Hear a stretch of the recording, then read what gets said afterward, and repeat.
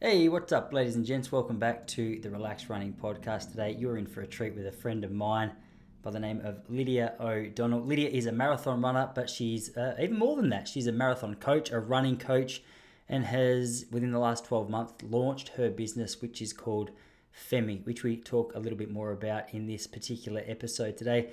Lydia and I met for the first time back in 2010 when we were on the same trip for the World University Cross Country Champs. She was a New Zealander rocking by herself over there. So us Aussies, I don't know if we took her under her wing or if she took us under her wing. Either way, we were mates on this particular trip and had a whole heap of fun. So always nice to catch up with a quality athlete, quality person like Lids and just pick her brain on all things running. She's the kind of person that regardless of how long you've been in the sport, whether you're brand new, whether you've been around for ages, you can always leave with something else in your pocket to take away and learn from in the distance running scene. Just a little reminder that if you want to get more from Relaxed Running, you can get all of that over at relaxedrunning.com. Just a quick reminder, if you or any of your mates are football fans, we've got a 20% discount on the AFL distance running membership at Relaxed Running until September the 30th. So it's only 2 days away. The coupon code is AFL Running 20, so that'll get you 20% off all of those memberships. So make sure you shoot the message out to any of your mates who might find that enjoyable. But hey, enough from me. Let's get straight into it today with our absolute superstar runner and human, Lydia O'Donnell. How have you been finding it? It's such a, I don't know what you're like technically, but for me it's so funny still. I've been doing this for like nearly 2 years. Yeah. And still, I've got it a little more down pat now, like in terms of I know which hole to plug the cords into and how to make a phone call on Skype. But there's just endless things to improve and adjust and stuff. How have you guys found the process? Yeah, it's funny, you're literally the only person I use Skype for, so like What does everyone else use? Zoom mostly. Yeah. Sure. So we use Zoom, and yeah, it's been fine so far. So it saves just I mean, I haven't gone into like editing and stuff yet, but the way that we've been rolling it, the sound quality seems alright. So that's so funny. Not that tech savvy. So it's like I'm sort of everyone's moved on to Facebook and I'm still sitting at MySpace. Is that what's happened? I mean, I wasn't going to say anything, but You were so polite as well, because 15 minutes before I gave you a call, I just messaged you. I go, "Hey, Skype okay?" And you just gave me a yep. I didn't know how much aggression was behind your yep. Like, whoa, this guy's still stuck in the past. What? I like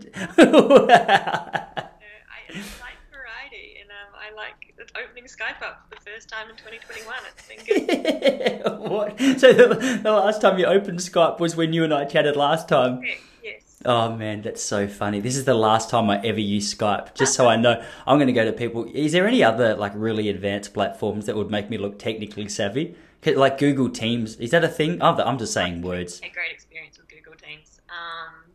Yeah, I don't know. I think Zoom to me is the easiest platform to use. Yeah, okay. So when did you say you're planning on, you've done a couple of practice episodes, but when are you planning on releasing your first episode with Femi? Hopefully in the next few weeks. Yeah, we're going to do some episodes just between Esther and I speaking about some topics, and then we're going to do interviews every second week as well. So have some powerful females come and speak to us, which will be cool. That's really good. So are you focused solely on athletes, or are you just focused on powerful females in general? You just want to, are you covering like the physical side, the mental side, a little bit of everything? A little bit of everything, and yeah, just females, but not specifically elite athletes. Like, we want to speak to all females. We think, every girl's got a story to tell, and we want to share those stories and understand kind of what else goes on in the world of females aside from just, I guess, movement and sport. Like, we know movement and sport is kind of the voice for us to reach females and talk to them about empowerment and confidence, and it's obviously a way to grow confidence, but there's so many other things that go on in our lives, so we definitely want to dive pretty deep into that as well. Yeah, that's really interesting, because I think last time you were on here, we were having a bit of a chat about some of the inspiration and stuff behind it, but it's been a little while now, so you're going to have to refresh me. Obviously, there's a lot more listeners that jump on here now than there were 12 months ago. So just for those who might be tuning in for the first time, it's the first time they've heard of Femi. Just want to give us a bit more of an overview. Like, I know you've given us a little more of a taste test there with who it is that you're speaking to and why, but I'd love to hear a little more of the inspiration about why you decided to get it started.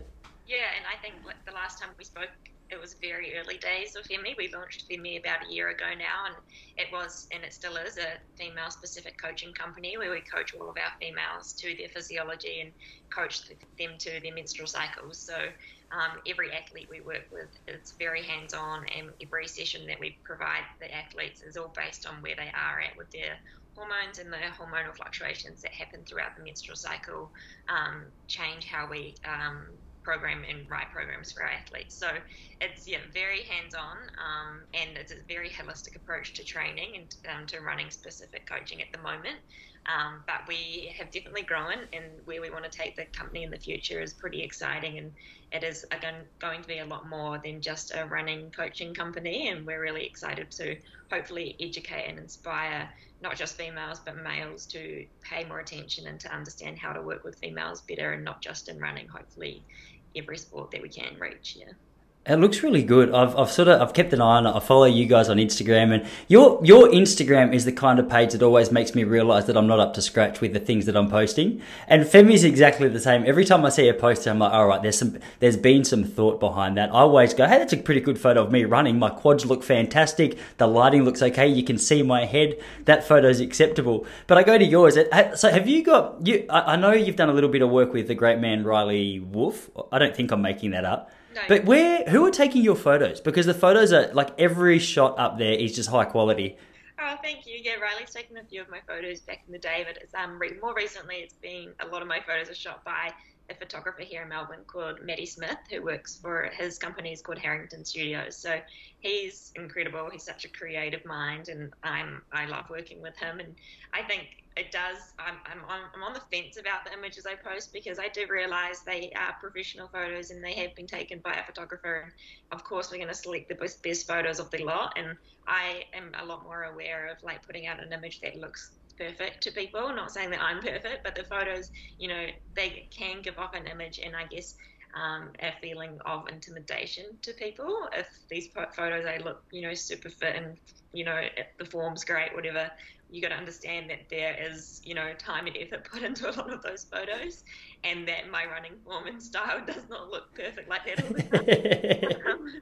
Mind you are a nice looking runner. You got a good technique on you when you do move, but it's actually it's a relief for me to hear that, because if you had have come on here and said, yeah, you just set your iPhone up on a platform somewhere and just run past 3 times with the 10-second timer, I think I probably would have just shut my Instagram page down. I think when I first started on Instagram, probably 10 or so years ago, I was 100% a runner who would set my phone up while I was out running and put on the 10-second timer and take selfies. And I honestly think that's part of, where I am now, was just putting in that time and effort to do that back in the day, because it did take a lot of energy. And, when you're out on runs, to me, I just wanted to run, but I realized that I needed content to be able to reach people and to be able to motivate other people to run as well. And so I would put in that time and energy to stop on my runs regularly and try and get a shot. And it's funny that I think about that now, but I think with the content that I put out, yes, the photos are beautiful because they're shot by an amazing photographer and in mostly beautiful places. But the content that I'm trying to push, I made it, I made a, what do I call it? I don't know what I want to say here. I said to myself at the start of the year, I'm not going to post anything just to post something. I think I was like, I'm only going to post things that have purpose, and like, even though sometimes I'll post like a bunch of random photos and say something random, to me, there's still purpose behind it. I'm not just going to post a photo and be like, look at me and look at this and whatever. I think purposeful posting is really important, because there's so much that goes on in the social media world that, we're throwing so much information and photos and content and stuff all the time, and we're moving at such a quick pace. I think it's important to put stuff out there that actually makes a difference to people. And so, yeah, even last night I posted a whole bunch of random photos about just things that I miss at the moment. And to me, although I miss those things and part of me feels sad that I miss them, more of me feels excited about the future and what, is going to happen in the years to come to get back into real life and doing those normal things. So I hope that inspired other people to get excited rather than, we're living in a pretty negative world at the moment and there's a lot of bad things happening and we're really focusing on that, but to be like, cool, hopefully sometime soon we're actually going to be able to travel and run marathons around the world and do things that actually excite us. So hopefully that kind of flips people's, negativity into some sort of positivity and light, because I think it's what we need. It's amazing how tricky. It's a beautiful perspective. It's so well said. It's amazing how easily it is in these moments. I know for me anyway, you'll hear a negative news report that you disagree with, and you'll spend the next couple of hours just stewing on it and coming up with arguments in your head about how wrong it is. And before you know it, you can just go down this rabbit hole of negativity. But what you said is so true. And I always try and remind myself, like if I catch myself going down that rabbit hole of negativity, just try and take a fresher approach to it. And there's a variety of ways that I do that through. One of my favorite ways, I'm sure you'd be all over this kind of stuff, is just through thought challenging. Have you done much of that? Like I think that CBT is the official psychological name that they give to it, but it's essentially just I guess it looks at mindfulness a little bit, and it's just paying a bit of attention to the storylines that are going through your head, recognizing the thinking errors that you're making, and sort of challenging that thought with some stronger practical tools. And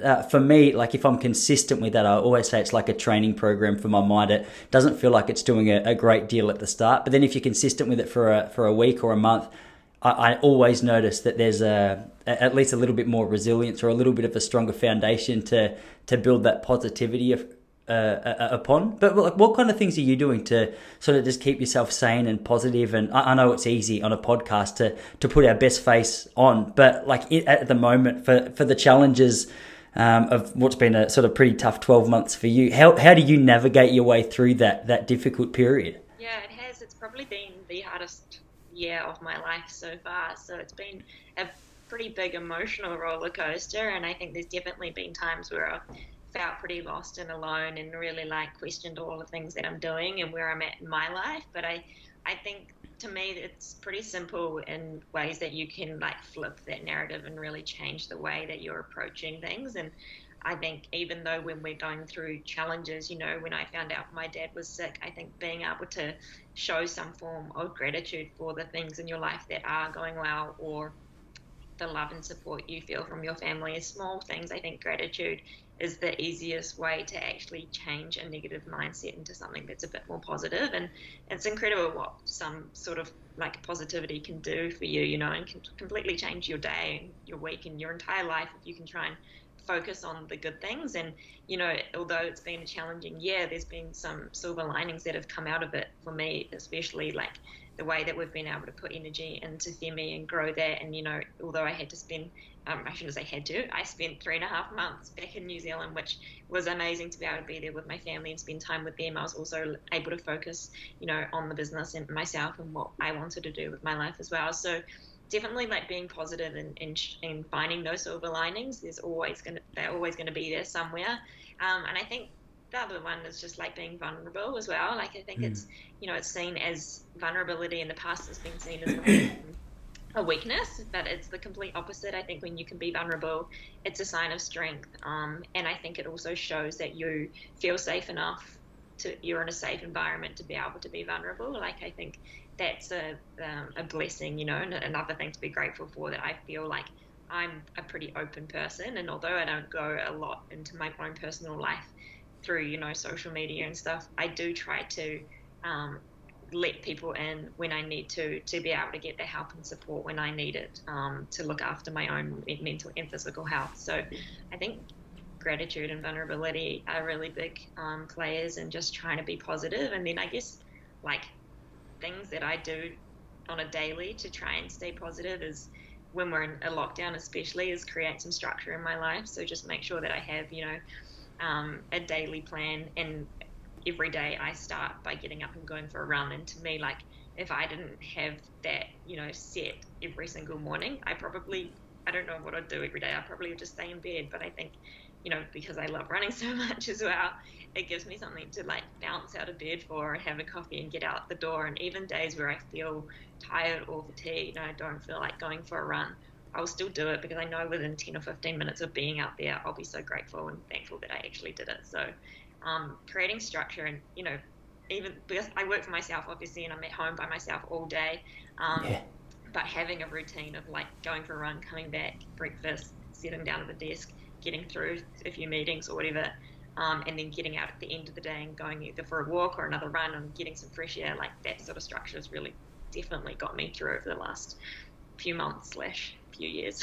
Yeah, it's a really good point. I'm exactly the same. There's not many days that I go for a run and feel worse for it when I get home. Like I was trying to explain to someone, she messaged me, I'm actually not sure where she's from, but she messaged me just asking for a little bit of advice through Instagram, saying that she's trying to train up for the marathon distance, and she went for an 18k run just last week, and she said it was just a horrendous experience in the sense that she went out, she just felt so bad. She'd had such a good 16k run the week prior, and she said it just really shook her up a little bit. And you mentioned just then when you were saying that you'll go out for a morning run as a great way to kickstart your day, that even if you're tired on those runs, or even if you don't necessarily feel 100%, you'll always get home and be grateful for the fact you've gone out, you've exercised, you've moved your body, hopefully copped a little bit of a tan or whatever Melbourne offers you in the tan department down here. I'm doing my best as well. We're not giving a whole heap right now, Liz.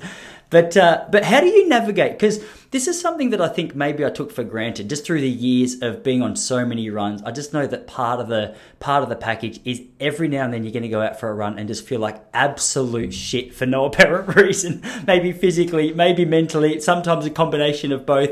And you can come home and be like, man, I feel as though I'm making zero progress in this field despite how much training I'm putting in. And this is actually probably something that you'd be able to speak to more than me, because I can't say I have a heap of experience training through a menstrual cycle, but I'm sure with women that's probably like quite a physical burden that they've got to try and navigate through if you're not aware of how to manage it, how to deal with it, when to run through it.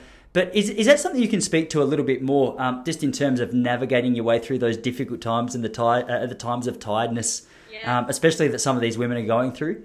Yeah, for sure. And like, I can definitely speak to this right now because I'm in the middle of like marathon training, and I've been doing some pretty big weeks, and majority of my runs I'm pretty tired on them and my legs are pretty sore. So it's just working through, I guess, for them understanding the purpose of the run, and for me, my afternoon runs are always just easy jogs. And so I never put pressure on myself to go out there and run a certain pace. Like I forcefully try and run myself to run slow. Like I just pull the pace right back and just know that that's okay, and that's the purpose of the run, making sure that it is a really slow run. When it comes to the menstrual cycle, obviously like the hormonal changes in our bodies is going to change the way that we feel day to day. And this is why at FEMI we try and take all of that into account, because we don't want to go and push a girl to have to go into a hard session when her hormones are really high, and we just know that she's not going to be feeling her best. So we try to take that information and adapt her program to suit how she's actually feeling, and make sure she's actually doing more recovery running or easy running or more rest days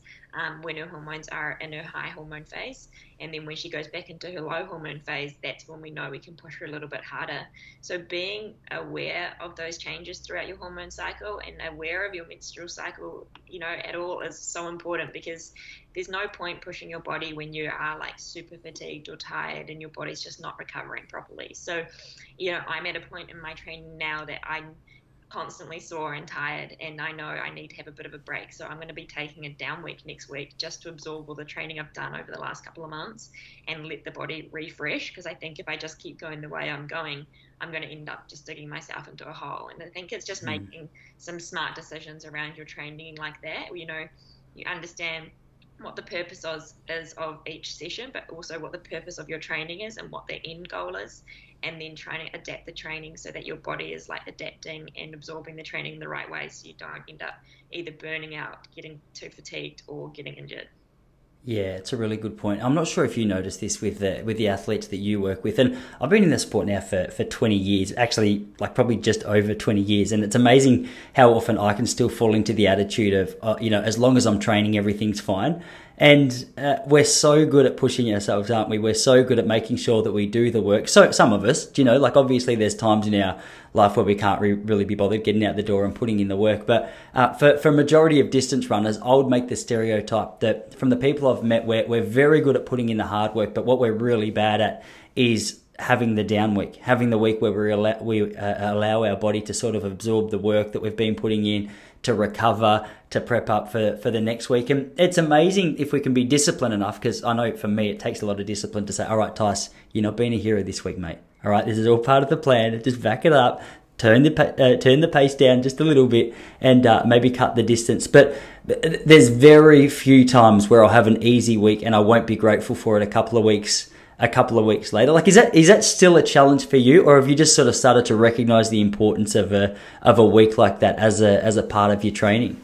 I think I do find it hard to take down weeks because I do love running and I love the way that hard sessions make me feel. But I know now, through the experience of training and competing, at the elite level for the last 10 years, I think I know now what my body needs and what it doesn't need. And I've made many of those mistakes in the past and it didn't get me anywhere. So I think now I'm like understanding that I don't want to go through that again. So taking down weeks and rest days and stuff is important at times.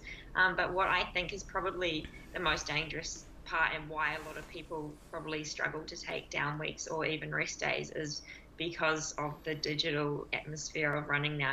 Like everyone is on platforms where they're constantly sharing their runs and their uploads and their paces and their distances and their weekly mileage, and I think it's a bit of a dangerous space for people to be in because it's so competitive. And when you are uploading your training all the time to impress other people, to take a down week, the anxiety that people feel that you're not uploading, like it's actually quite severe, and it's kind of scary to think that I know these platforms were designed to inspire and motivate people to move, which is amazing, obviously, but I think people got so consumed by it and the competitive nature of it that it's making people make the wrong decisions when it comes to their own training and also their own health. And I think we all need to take a bit of a step back and realize, people aren't going to miss you if you don't upload to Strava for a week, and people aren't going to judge you, for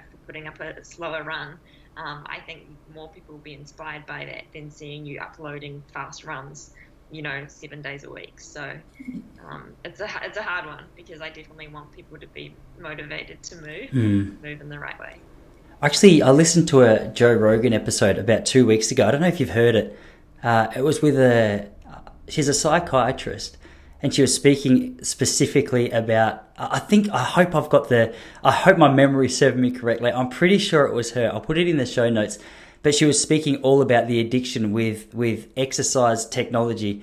And she spoke to, she essentially, they went into a conversation about this for about half an hour, about just the lure of what you were just explaining, constantly feeling as though, tomorrow's run has to be better than yesterday's run. And then the next day's run has to be better than that. And I noticed the same thing. I've got so many experiences, Lids, where one in particular stands out where I hadn't been doing a whole heap of running, and I just got my Garmin and I just signed up for for Strava, and I knew that there were plenty of people who had signed up to follow my runs. And I remember I was supposed to be going out for an easy run, and it's so embarrassing to admit, but about 3Ks into my run, I must have been averaging about 5-minute 20K pace, and I thought, come on, Tice, this isn't going to look too impressive on your Strava. And I just started ramping it up. I remember getting about 8Ks in, and I'm like, man, I'm not fit enough to be running the pace that I'm running at right now. And it turned out just to be a run that, on the watch, it actually looked quite impressive. But if you had seen the state that I was in when I woke up the following morning, it was like, mate, that was there's no way I'm running today. It was a pure ego trip where I was getting just so excited and thinking about all the likes that I'd get for this particular run. It is amazing. Like, we're such, and you can probably speak to this, in more depth than me, because I remember having a chat last time we were on about, your experience in your family with addiction, and it is amazing that our nature seems so inclined just to become obsessed so often with the things that we enjoy, or the things that just release like a nice little bit of dopamine. And it's funny because you think of, as you say, you think of these platforms as an inspirational way to make sure that you've got some support and you've got people to cheer you on. But I guess the sucker punch side of that is that you just can get fully trapped into never taking that down week that you were speaking about. Definitely. I think it's just so important for us to be aware of it because it is dangerous, and I think for me, like, I'm definitely addicted to running, and I know that I'm addicted to running, and I'm very aware of it. And that's why next week, although I see it as a down week and like taking a bit of a rest and pulling back my Ks a lot, I I see it as a challenge for myself, and I mean, who doesn't love a challenge? Like, I Yeah. see it as a challenge mentally for me to be like, it's okay to like pull your K's right back and let the body absorb the training, and you know, you're actually going to benefit from that. But seeing it, I think to me, if you're someone like me who loves competing and you love a challenge, I think if you do need to force yourself into a rest mode, see it as something that you'll be really proud of yourself for doing if you get through it. So rather than seeing it as like, oh, a week off is going to make me unfit, people are going to judge me, I'm not going to be uploading as much as I was before. But I mean, personally, I stay off Strava. I don't have anything really I've got a profile, but I don't upload anything. Yeah. And I don't look at Strava at all. Like, I just don't have the time or energy to look at. Is that just because of what we've been talking about? I think it's a little bit of I don't want to compare myself to other people, and I don't want to see what other people are doing. I know what works for me, and I need to focus on that rather than seeing either my competitors or people that I know that I'm faster than or whatever, and seeing them doing sessions that are really insane sessions, which is good for them. But like, I just don't want to get consumed by what other people are doing. I think all of us should focus purely on ourselves and stop like comparing ourselves to other people, because I think if you can put all your energy into your own basket, then you're always going to do much better. So that's part of it. And then I guess it does make me frustrated at times seeing some training that some people do. I want to step into a point, I think, and just like try and give them some advice, but it's not really my place. So I let them be, and unfortunately, you see them a few months later and they've like stopped uploading because they've got injured or burnt out, which is sad. But yeah, I think people just need to be more aware of kind of like the pressures that they feel from these fitness platforms, because running in particular should be something that really benefits your mental health and not the other way around. It shouldn't be weighing on you and creating anxiety if you're uploading a run that's 30 seconds per K slower than your normal runs. Like, it seems crazy that that's even a thing now, but it is. Yeah, I don't know if I told you this last time we spoke, but like along a similar train of thought, I asked Stewie McSwain what kind of pace he runs his easy runs at, and he's like, I don't know. He goes, they might be 4 minutes, they might be 6 minutes. I just don't pay any. I don't run with a watch. And I was like, well, it's pretty crazy that like Australia's best male runner is so uninterested in the stats, because it can get so obsessive. And I used to have the Garmin set with that little beep. So every time that little beep would go off, I'd have a look down. I was like, oh, that was a 358K. That was pretty good. Feel not too bad. And then the next run you go out, you feel as though you're putting in the same effort, and it says, oh, that was 457. It's like, oh, what's going on? It's amazing. And you'd know better, probably better more about this than what I would. But it's amazing just how much whatever we're going through can impact our physical body and just cause the times to fluctuate. There's been so many runs where 350 pace feels so much easier than 5 minute pace. And I guess once you learn to accept that, just know that it's a part of the journey. It's a lot easier to accept. But one of the things I wanted to ask you about, which I was always interested in, because at the end of each season, I used to take a 2-week easy break. Like for a while that was just no running for 2 weeks. And then I sort of felt like coming back from that, I was a little bit too sluggish. So I would go out and, the 2-week end of season break, it would just be a few easy runs. But I was always amazed at how much free time I had in my week. It's like, what do people do? Like, what do you do when you're not running? All of a sudden I've got, 2.5 hours or 2 hours extra in my day. So are there, speaking to your structure for next week when you've got those extra few hours in your week, what do you sort of do in your downtime to take your mind off running and just hit refresh and recover? To be honest, I haven't thought a lot about it. I think. Yeah. At the moment, I'm just working so much. So if I'm not running, I'm working or eating or sleeping, and that's pretty much my life. So, I think next week I will have a few hours free, which is exciting. But to be honest, I'll probably just push back into work, which is all about running anyway. So all I do is running. But no, it's good. I think I'll probably hopefully spend a bit more time stretching and doing yoga and doing things that are also really beneficial for my mental health. But not necessarily pounding the pavement as many cases I've been doing. So I should probably set up a plan to do other forms of exercise that aren't just running next week. Yeah, is yoga a part of your regular training program? Yeah, I probably do yoga maybe 2 or 3 times a week. Oh, nice. With my Like a mix of different styles. Yes, I just use the Nike Training Club app, which I find really easy to use, and there's heaps of different workouts on there, and plenty of mobility and yoga sessions. And so I just pop that on usually when I get home from a run in the evening, and just follow a flow, and it will be anywhere from like 20 minutes up to 40 minutes. And I just find that stuff, like, although I'm so inflexible, like really beneficial for me just to get some movement through my body and open my body up and get some space in my body, even in my, like, chest and my back and stuff, like, just gets pretty tight because I'm either running, which is very high impact, or sitting at a desk. Yeah. Both aren't very good for my body. So, yeah, being able to create some space has been really helped and been really beneficial. Hey, if you want to, I'm trying to remember if I spoke to you about this because I feel like this guy's name comes up a bit in podcasts that I do. But if you want to mix up your yoga for next week or the next time you do it, have a look at this bloke. He's so funny. He's got videos on YouTube from like the mid-90s. His name's Baron Baptiste. Did I tell you about this guy last time we spoke? Do you remember? Anyway, he's like, I feel like he's the stereotype of what like an American yoga instructor is like. It's hilarious, but I love him so much because his lines are so corny and they're so cliche, and for whatever reason it just clicks with me. I'm like, oh man, I'm a little bit in love with you, Baron. And it's just such poor video quality from the 90s. So if you hate it, I'm sorry, but if you love it, no worries. Just do yourself a favor. He's got like a nice mix of strength and it's weird as well because he's got like these weird choreograph. No, I don't know if choreograph's the right word, but everyone in the room, it was clearly like a mid-90s VHS video cassette that was people were going to buy and do. Everyone was like in uniform, so they had like their white uniform on and they were all perfectly in line. And I was like, mate, this is, for how much thought has gone into this yoga class, this looks horrendous. I want to be part of it.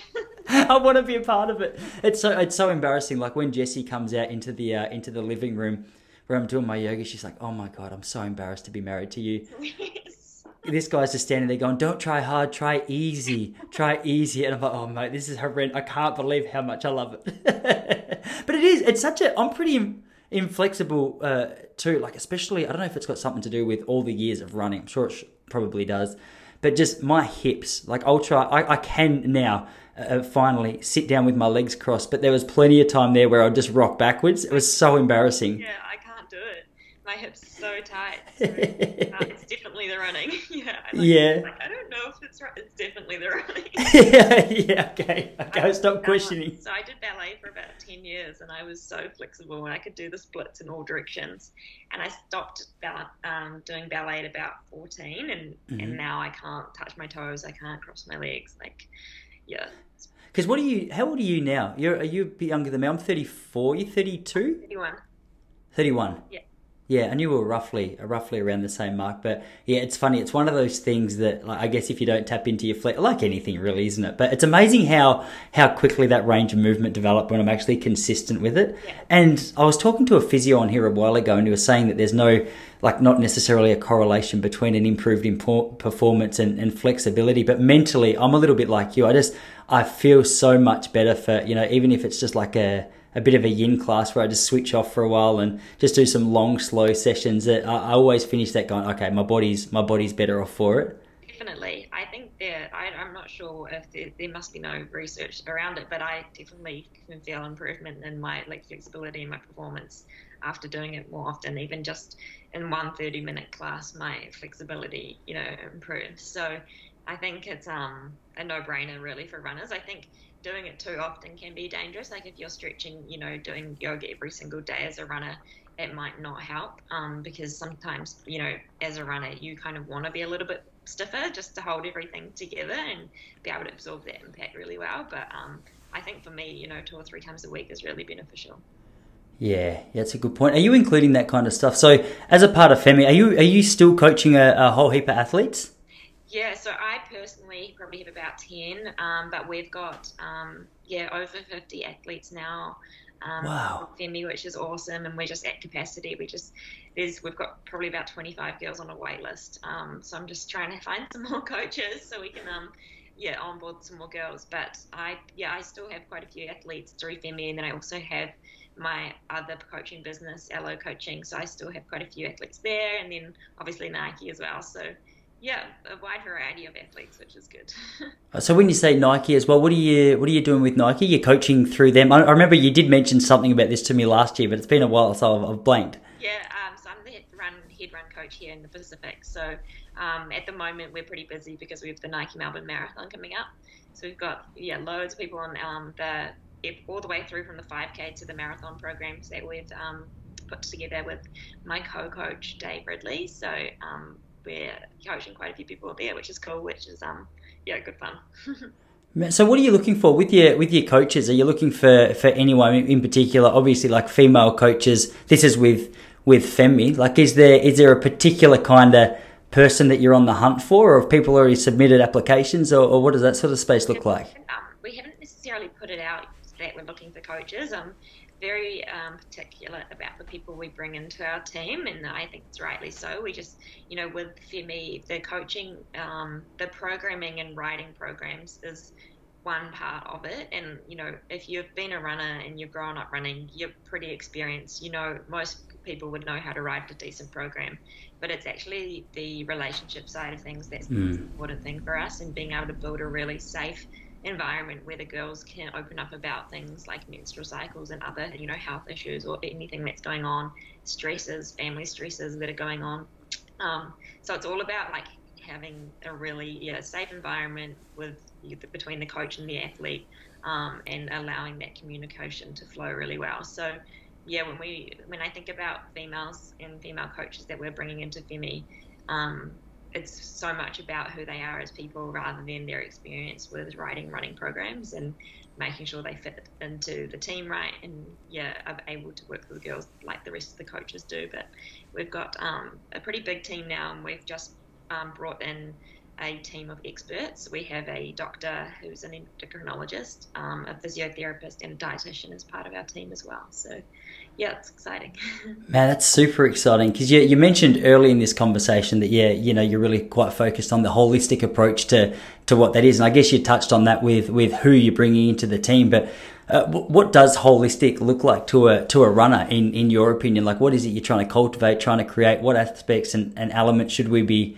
looking at? Like, I obviously know when you speak about menstruation and stuff, this is going to be one of the big focuses. It's probably, I've been in the sport for as I said, 20 years now, trained with so many girls along the way, never heard a coach mention your menstrual cycle. Yeah. Do you know what I mean? Like, and I'm sure that's something I would have been exposed to just being in the scene. So I feel as though you're bringing something fresh, you're bringing something new, which I don't know how popular it is in terms of in other sports around the world, but it certainly makes sense to me that with something that you're going through on such a regular basis, that it's something you need to pay attention to. But even beyond that, like, what does holistic kind of look like? Yeah, you're so right. I think, even myself growing up as a female athlete, we barely spoke about our menstrual cycles, and you really didn't get a coach that was asking you about your cycle. And if they were probably suggesting that you go on the pill to get rid of your cycle because it's a nuisance.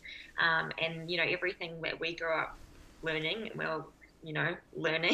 and understanding was completely wrong. And even just the narrative that we were getting fed about, try and get lean and get skinny because that means you're going to get fast. And if you lose your cycle, that's a really good thing. It shows that you're training hard enough. And all of that mindset is just so wrong. And hopefully what we're trying to undo through Femi. So holistic training to us is not just about the training of the actual execution of the running training and the running and the way that we want to build athletes to be fitter and faster and stronger is really one part of what we're trying to do. But ultimately, we're just trying to grow females' confidence and make females feel more empowered within themselves. We want females to, take the confidence that they gain through movement and through sport, and for us through running in particular, and take that confidence and take it into all industries around the world and into all communities, so that females feel they have a space to stand up and speak. And I think, historically females have been told to sit down and shut up and to do the job and do whatever they've been told to do. And I think they just haven't felt comfortable or confident enough to actually push back and stand up and to say what they're thinking and feeling.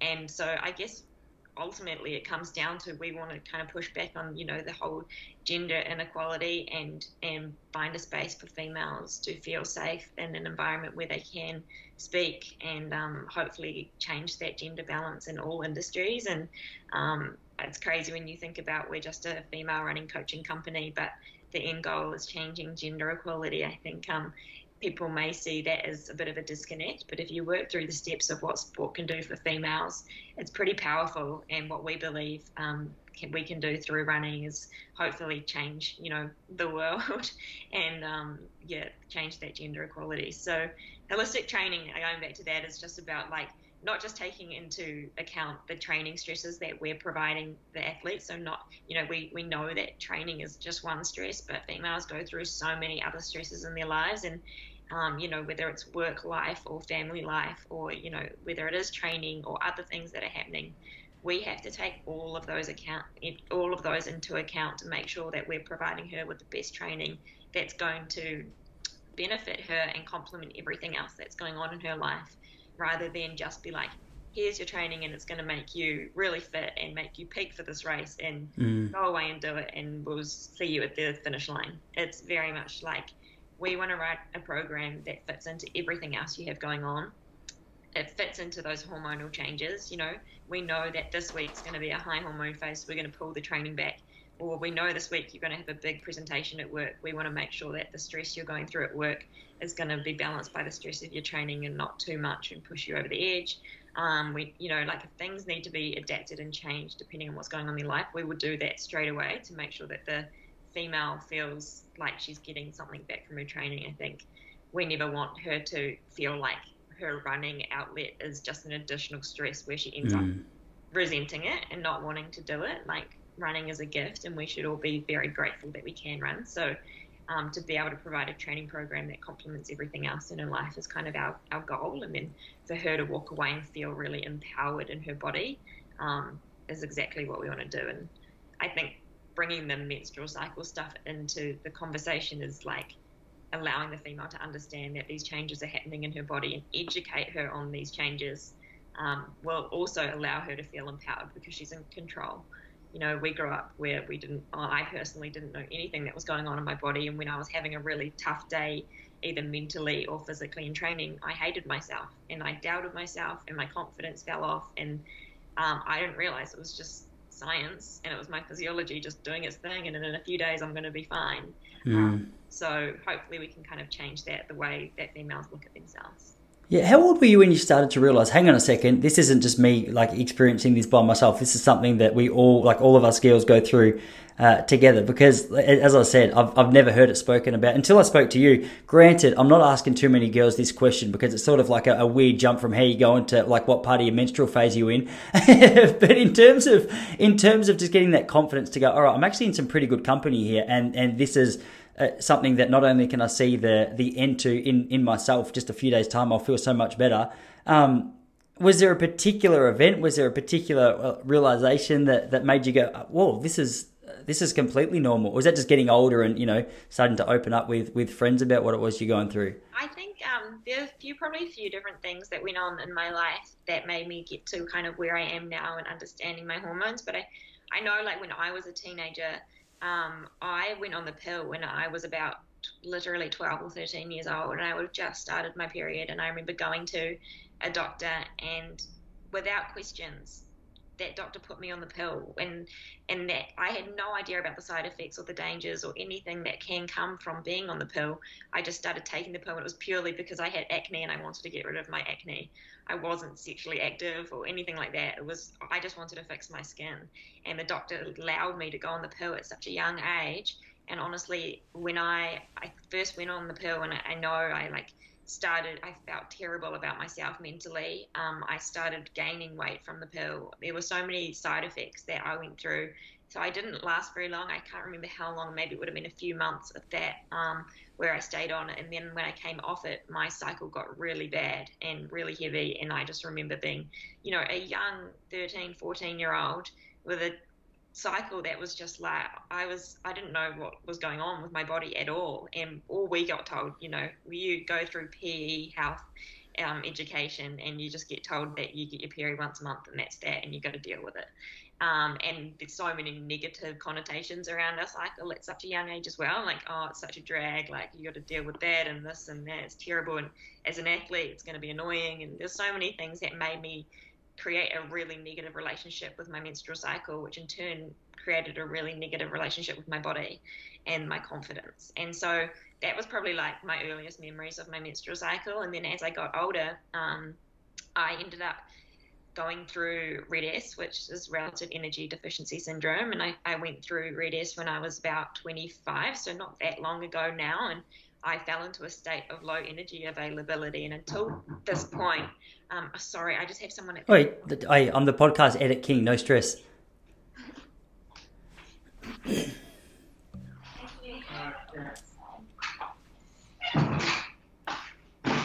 Sorry. No, don't be silly. This is all part of the business. Was that a little parcel? It is, yeah. My book. Nice.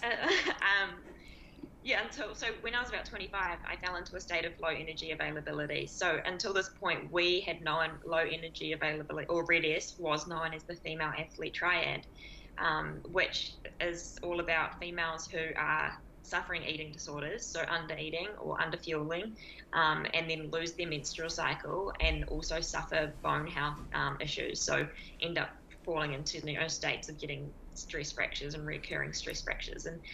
And so at that point, when I was about 25, I lost my menstrual cycle from multiple different reasons. I was under fueling, but I was probably training too much and I was under a lot of stress at work. But because I didn't look under fed, I looked pretty healthy, and I wasn't suffering bone stress injuries. So I didn't necessarily fall into the female athlete triad. I just lost my menstrual cycle, and I shouldn't say just, but that's what had happened to me. And so after I went through this, I guess, journey, which I understood at the time was chronic fatigue, because I was just so fatigued all the time, and having losing my menstrual cycle was just one of them. I guess I did a lot more research around hormone health, and I ended up reading the book Raw, which is written by Dr. Stacey Sims, and understanding a lot more about female physiology and how different we are to men, and how we need to train, recover, and fuel differently to men. And I guess through reading her book, I actually became more empowered in regaining my menstrual cycle and getting a really healthy menstrual cycle back. And so I took a bit of time out of my own training and then dove pretty deep into this research with Dr. Stacey Sims. I ended up doing her online courses and learning a lot more about relative energy deficiency syndrome. So what that is, and is now replaced the female athlete triad, which is really good because men can also fall into this bucket as well, which is low energy availability. And what happens with females is when we're not fueling ourselves enough to get enough energy, our bodies internally start to shut down. And one of the first things that will happen to females is that we will lose our menstrual cycles, because our body knows that we can survive without them, and that we are probably not in a state to, have a baby at that point. So our bodies will shut down the menstrual cycle. And then, there's so many other side effects and symptoms that can come along with RED. So for me, it was like my hair was falling out, my skin was terrible, my bowel movements, sorry, too much information, but oh no, we listen to any episode with Alan McLean. We talk about poo so much that it's and you have to talk about it when you're a runner as well. It's just part of the territory, unfortunately.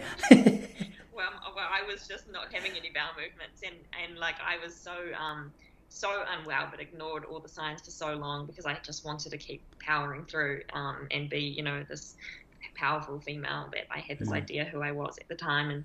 And so I learned a lot more about hormone health and how important hormone health is, and how it can affect our training and how our training can affect our hormone health. And I just spent a lot of time researching, and I think that's kind of what led me to be like, well, if I didn't know this information and I'm an elite athlete, surrounded by some pretty smart people, and no one's told me this information, how many other females are also like living a life where they don't even know how their bodies are functioning and how these hormones affect them. So I guess between myself and Esther, who's my co-founder, who's also been through her own journey with REDS, we decided we wanted to start FEMI to be able to educate other females around how they can work better with their bodies. Yeah, no, that's really well said. It was seriously about 10 years ago. I had a conversation with Jessie, and she was on the pill, and she's like, I just feel like for her, she's like, I feel weird. She started going through a bit of a phase of just really focusing on not only what she was eating, but just the things that were bringing to our house. And as a result, I think she started to pay attention to a little bit more of what's considered natural. And she was looking at things from deodorant to toothpaste and soap and things. And as a result of all that, she decided that she didn't want to be on the pill. And I'd never even thought about the impact that it might have on physical performance. She's obviously not doing it for any athletic reasons, but I think you said before, I don't know if I heard you correctly, that a lot of athletes or a lot of coaches will have a talented athlete and they'll just put them on the pill so they don't have to worry about the menstrual cycle and it being an issue in their training routine. But like, is that I don't know how much of a factor that is to performance. Like, you could speak a lot more to this, but being on the pill for like, I guess is quite a common thing for so many women, and I guess a lot of people might not have ever considered how that impacts their body, how it impacts their training. Is that something that is there any correlation between being on it and performance or being off it and performance that you can speak to? I try not to go too deep into the pill too often, because I know, there is a time and a place for it, and some women really need to be on it for health reasons. And I never tell someone to not go on the pill, because everybody is different, and some people react fine to it and they have no symptoms and they're okay, and they're fine to perform well on it. But it's those women who get put on it and they do have the side effects and the symptoms, and it does hold them back in performance. And I think what we do at Femi is, and we've, seen the results and how I've been training myself over the last couple of years to my cycle. It just shows that if you can have a natural cycle and you can use those hormone fluctuations to your advantage, you're only going to perform better anyway. So, it's a hard one, yeah. Like, I'd hate to steer people away from education. I'm not a doctor at all, and that's not my place. But I think if you're in a position where you can have a natural cycle, I think personally that's the best way to perform and get the best out of your body. I think, natural way is always the best way. Yeah, I guess there's plenty of trial and error as well along the way of trying to do a long run on the day where you shouldn't be doing a long run, and vice versa, is there? Yeah, there is. I mean, I've tested out lots of different theories with my own body, and I know now exactly what days I'm not going to feel great on. And like I said, I'll change my training so I don't have something really tough on those days, because it's not going to make me feel good if I fail at a workout or a long run and don't recover well from it. It's not going to make me feel good mentally or physically. So I've done quite a bit of tests on myself, but even just with the athletes now, we're a year old. I've got athletes that I've been working with right from the start of Femi, and seeing the benefits in those athletes as well has been amazing. So just to be part of their journey has been cool. It's crazy how well things have gone. So last time we spoke was, I actually think it was a couple of days or maybe a week before you officially launched Femi, and I remember you giving me like a little bit of an overview as to what it was going to look like, and it's been cool just to watch it grow, but to hear how well you guys are going, how much of an impact, and your vision for it as well is insane. Like, it sounds like a really exciting project. So it's no surprise to me that there's plenty of people on the wait list. So for any girls out there who are really interested in getting involved, they just so funny. Jessie's just come. She stood at the front of the window that I'm at right now. She started being a show off doing squats. She's trying to find out if I finish this podcast. But they just go to your website, they put their name on the wait list, and obviously when there's a space, when there's a few more coaches on board, you'll get in touch with them and welcome them on board. Yeah, so we've got quite a few exciting things. If you're someone who wants to come on board as an athlete, definitely head to femi.co. That's our website, and you can sign up on our waitlist. And if we're open, you should be able to tell on our website whether we have openings or not. I might go put my name on the waitlist. Sounds really good. I think I'm going to be rejected. We also are launching, hopefully by the end of this year, we're launching an online education tool for people to do to become more educated on how to work with female athletes. So it will be half of the course will be on the physiology and the science behind working with females, and then the other half will be around the relationship and communication side of working with females. So we're hoping to just push that course out to as many people, but in particular men and males and guys who are definitely in the sporting arena, whether they're coaches or managers or in leadership positions, as well as PE teachers, anyone that works with females really. They don't need to be elite athletes at all, just anyone that wants to learn how to work better with females. So we're really excited about that. And even for females to do the course, it's a great way to understand our own bodies a lot better. And we've got our experts, our endocrinologist and our physio and our dietitian bringing all the physiological stuff to life. And then between Esther and I, we'll be bringing the rest of the course to life. So yeah, we're excited for that. So if you're someone that wants to get more educated, just keep an eye out, and we're hoping to have that launched by December. Yeah, awesome. It sounds really good. Hey, before we go, the postie just knocked on your door. You said you got a couple of books. What's on the schedule? What are you going to be reading? Would you like to see? Yeah, I'd love to. I'm a little bit of I've got a real appreciation for actual hard copy books. Yeah. I feel like it's they're starting to become like the records, because I listen to Audible so much now that when I see a good book, I get a little bit of a fist pump. Game on. Hey, here we go. Hey, right on cue. Game on. Women's sport. Yeah, the unstoppable rise of women's sport. I saw someone recommended this on Instagram, and I just went ahead and bought it straight away. So I can't Awesome. even really remember what. I think it's just a bunch of different female athletes telling their stories. I'm not 100% sure, but I'm going to get straight into that one. Awesome. And then I don't know what the other one is, to be honest. I think like a little impulse purchase. Oh yeah, I actually bought the wrong book. I was meant to buy The Alchemist, and I bought Alchemy books. Oh, yeah. Alchemist is it? Have you read it before? I haven't, but I've been told to read it. So I was going to say I'll send it to you, but I actually thought I had it, but I gave it as a gift to my dad a couple of years ago. He was going on a holiday overseas, and he wouldn't necessarily class himself as a big reader, but The Alchemist it should be on everyone's 12-month reading list, just as a little reminder that. I had 2 people recommend it to me in Awesome. 2 days, so I was like, I need that one too, and then I went and bought the wrong one. So. Man, good. The magic of original thinking in a world of mind-numbing conformity. So that actually does sound quite good. Alchemy. Yeah. Yeah, well played. Wait, as always, I know I said this to you last year. It's so true. Nothing's changed. I seriously could just keep talking to you for forever. It's nice to have a podcast where things just flow so naturally, and it's just a good chat. Good to be able to catch up with you. So, hey, as I said to you last time as well, you're welcome on here anytime. Always good to touch base, and if you've got any big news, hey, reach out and we'll do another one. Amazing. Yeah, so nice to catch up. Thank you for having me.